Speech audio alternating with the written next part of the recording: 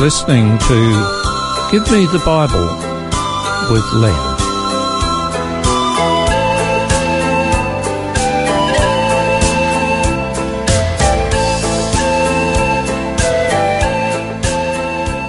Today's program is entitled Identification.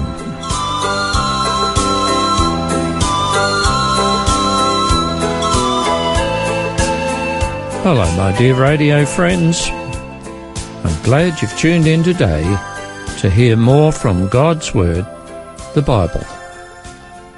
Today's program is an important one, as it involves challenges about your personal philosophy around the theme of who you are. Are you aware that when males meet someone they did not previously know, they are interested in different things than females? When a man meets someone new, the first thing you want to know is the name of the other person. The same goes for females. After the introduction, it isn't long before the male asks, "What do you do?" He wants to know what the other person's job is, what he does for a living. Females are less interested in that. They're more interested in family. So, for males, they identify themselves and other people by their occupations. And perhaps that explains why males, when they retire, often go through some sort of self-image crisis. Another troubling identity problem is when someone is referred to as so-and-so's brother or son or wife or whatever it is.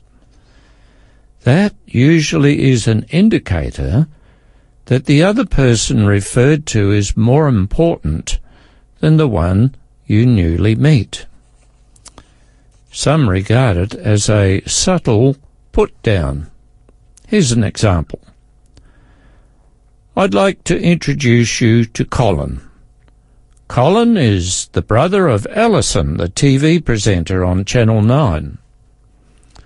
Now, how does Colin feel? Of course, he feels somewhat inferior because Alison is the notoriety. When I was a child, on Monday mornings in primary school, all the children were required to attend a whole school assembly. We would stand in year levels, the younger, smaller children near the front, and the older, taller ones near the back. Part of the assembly included what was known as the affirmation of loyalty. In chorus, we were required to say the following: I am an Australian.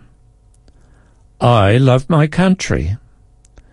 I salute her flag. I honour her Queen. I promise to obey her laws. When we said, I love my country, we put our right hands over our hearts. Naturally, when we saluted the flag, we saluted. And when we promised to obey her laws, we held up our right hands at right angles, palms forward, as a gesture of honest intention.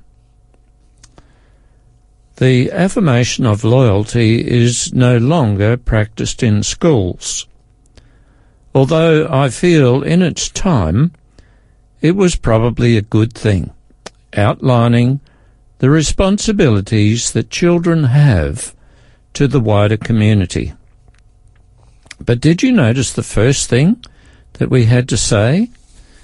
It was, I am an Australian. As children, we took that for granted.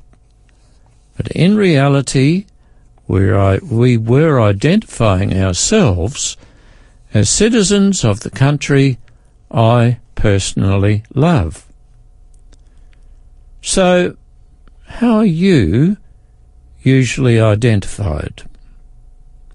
For example, are you the man with roses in your front garden and who drives a white Hyundai? Or are you the woman who wears a uniform and leaves home early? I would like to suggest that we are identified by the following. Firstly, our sex, whether we're male or female, our age, our nationality, our province or state, our material possessions, our looks, our achievements, our jobs, our homes, our location, our characters, our habits, and our philosophical or religious persuasions. So, to use myself as an example, I am a male. I am Australian by birth. I am over 50 years old. I live in South Australia. I'm probably regarded as middle class. I live in a 2-storey house. I own 2 cars and several motorbikes. I am of average build. I have tertiary education qualifications. I live in the northern suburbs of Adelaide. I'm an early riser, and I'm a Christian. So now you know all about me, eh? Of all those identifiers, which one do you think is the most important? Personally, of all those identifiers, the one I think is most important is the last one. That is, that I am a Christian. Of all the identifiers pertaining to you, which one would you most want to be known by? In the Bible, the Apostle Paul stands out as one of its greatest characters. He was also, at one stage of his life, one of its greatest villains. Paul, as you may know, was a missionary to the Gentiles. He was one of the main people to bring the good news of salvation to pagan people, and he raised up many churches in what is now known as Asia Minor and Southern Europe. At one time, Paul had returned to Jerusalem to carry out a vow. Some Asian Jews saw him there in the temple, and to cut a long story short, raised a hullabaloo to the degree that a riot began. Paul was arrested by the Roman commander, and while being led away he asked, "May I speak to the people?" And we read about what he said in Acts chapter 22. And in verses 3 to 5, Paul identified himself. He said, "I am indeed a Jew, born in Tarsus of Cilicia, but brought up in this city, Jerusalem, at the feet of Gamaliel, one of the most highly respected teachers. I was taught according to the strictness of our fathers' law, and was zealous towards God as you are all today. I persecuted this way, that is the Christian church, binding and delivering into prisons both men and women, as also the high priest bears me witness, and all the council of the elders, from whom I received letters to the brethren." He had pointed out his zealousness, but also the evil that he was involved in. And then he went on to explain why he changed, and instead of persecuting Christians, became one himself. But you will notice that he established his identity. He was a Jew, born as a Roman citizen. He received the highest education possible and the most rigorous training possible at that time. He was extremely zealous and did his utmost to advance the cause of the Jews. He even took an active role in putting down the new anti-Jew religion that had sprung up, and he was supported by the Jewish leadership in Jerusalem. Several other times, Paul made his defence, and on each of those times he referred to his ancestral background, his associates, his achievements, and his zealousness. They were the things that people identified him by, and he was feared by many. He was the head of what we might call today the SS or KGB. Despite Paul's high achievements, following his conversion, a dramatic change took place in his life, and he wrote about it in Philippians chapter 3, verses 7 to 9, where he says, "But what things were gain to me, these I have counted loss for Christ. Yet indeed I also count all things for loss, for the excellence of the knowledge of Jesus Christ my Lord, for whom I have suffered the loss of all things and count them as rubbish, that I may gain Christ and be found in him." What a change! Paul was prepared to throw away all the achievements and reputation he had worked so hard for before, and now even considered them as rubbish. What he found in Christ was of much greater value than all what he had before. He goes on to say, "That I may know him," that's Jesus, "and the power of his resurrection, and the fellowship of his sufferings, being conformed to his death, if by any means I may attain the resurrection of the dead." In Paul's changed life, his identity was linked to Christ, and it meant so much to him that he was prepared to die for the sake of Christ. And you know, since then, millions of Christians have been persecuted and martyred for the sake of Christ too. It meant so much to them that they were willing to give their lives rather than to fall back to where they were before. To identify as a Christian has, in past times and in some countries at the present times, is a risk. We're going to have a little break and go on straight afterwards.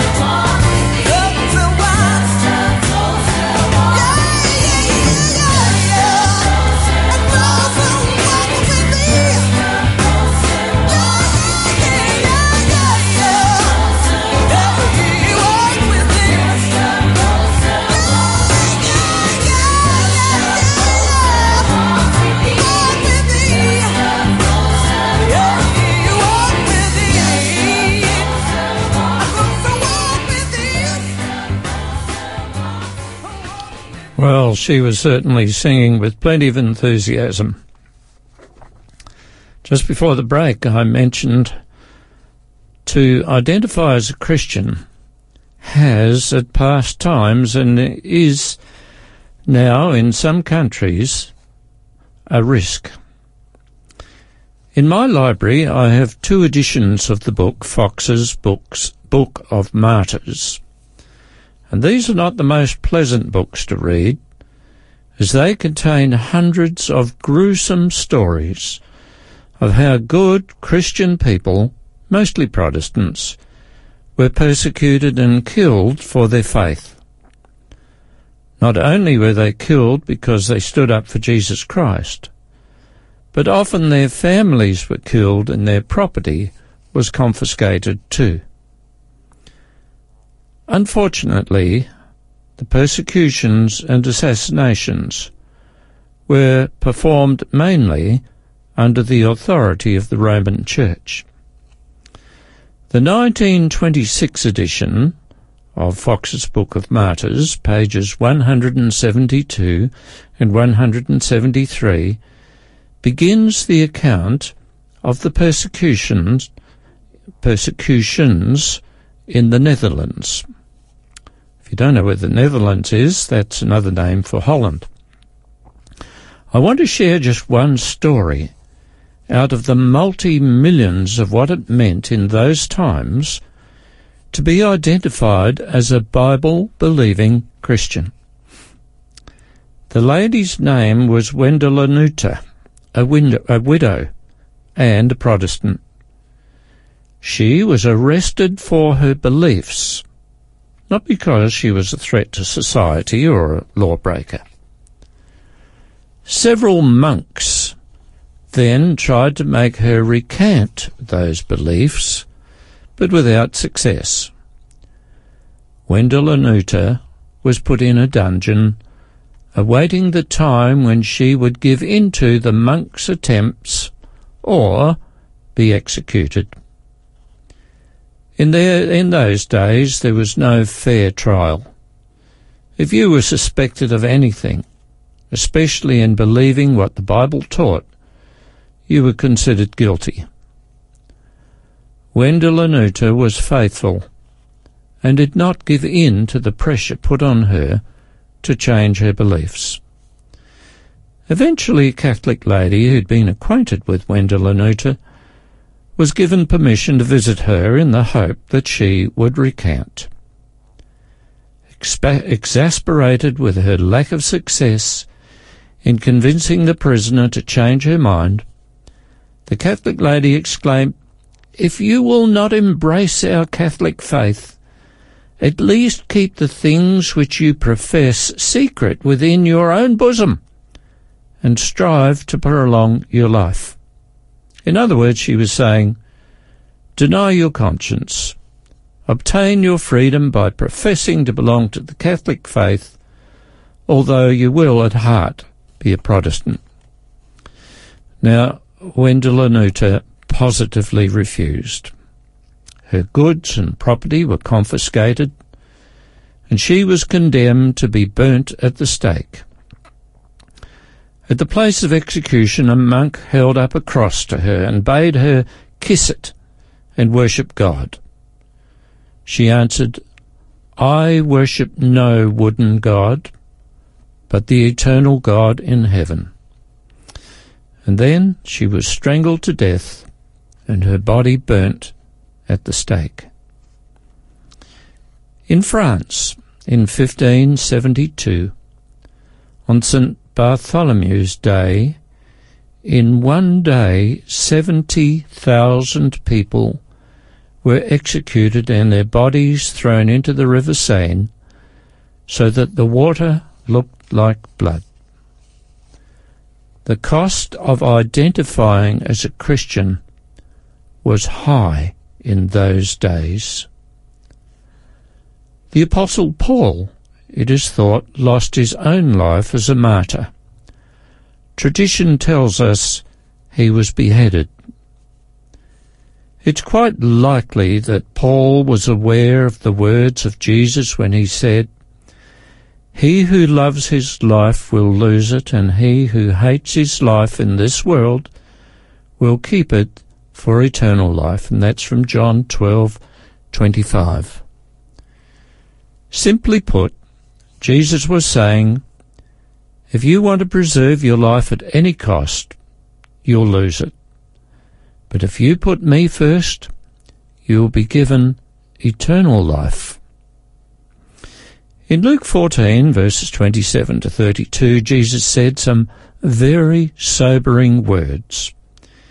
He said, anyone who does not carry his cross and follow me cannot be my disciple. So what does the cross in this case represent? It means burdens. It means unpopularity. It means being different. It means standing up for your Lord. It may mean facing death for what you believe. Jesus then gave two examples after what he had just said. Firstly, he mentioned someone wanting to build a tower who sits down and estimates if he has enough money to finish the project. And secondly, he mentioned a king about to go to war with another king, although the first king has only half as many soldiers. The king has to think seriously about going to war, or maybe sending a delegation to arrange terms of peace before any battle begins. Now, as you read these passages in Luke 14, you might wonder what those examples have to do with Jesus' previous statement. In fact, it has everything to do with it. You see, when a person decides to follow Jesus, he or she is wise to weigh up the positives and negatives, the pros and the cons. You have to ask yourself, if I follow Jesus, will that be worth all the troubles and problems I might encounter? Is it worth giving up those sins I like so much? Is it worth perhaps losing my friends? And then you have to consider, what benefits will I gain if I follow Jesus? Is there anything worth the losses I might have to deal with? Will I be happier? Will I be better off? To identify yourself as a Christian could be very costly. My friends, I've had to make a choice whether to follow Jesus or not. I've had to consider the outcomes, the positives and the negatives. And I think you know how I have decided. I consider eternal life to be of much, much, much greater value than the few fleeting pleasures this world can offer. I can relate to what the Apostle Paul, who lost his life because he was a Christian, had to say. And he said, I count all things loss or rubbish for the excellence of the knowledge of Christ Jesus my Lord. And then he continues, I press toward the goal for the prize of the upward call of God in Christ Jesus. And if you want to read that, it's in Philippians chapter 3. And I suggest to you, my friends, that you cannot be a secret Christian for very long. The fact that you are a Christian must show, and you will in one way or another be identified as a follower of Jesus. But first you need to count the cost. Is it worth it? Or, to put it another way, would I be a fool to reject God's offer? My mind is made up. I will serve the Lord and obey him. But the big question is, what about you? Are you just drifting along, thinking that you're okay? Or perhaps are you sitting on the fence, undecided which way to go. I sincerely urge you, my friend, make the choice, and I hope you will make the choice that I made. Well, that's it for today.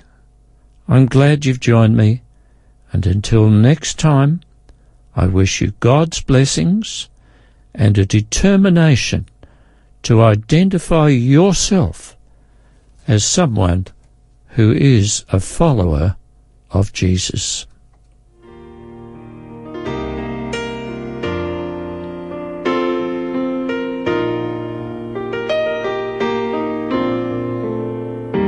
When peace like a river attendeth my way, when sorrows like sea billows roll, whatever my lot, thou hast taught me to say, it is well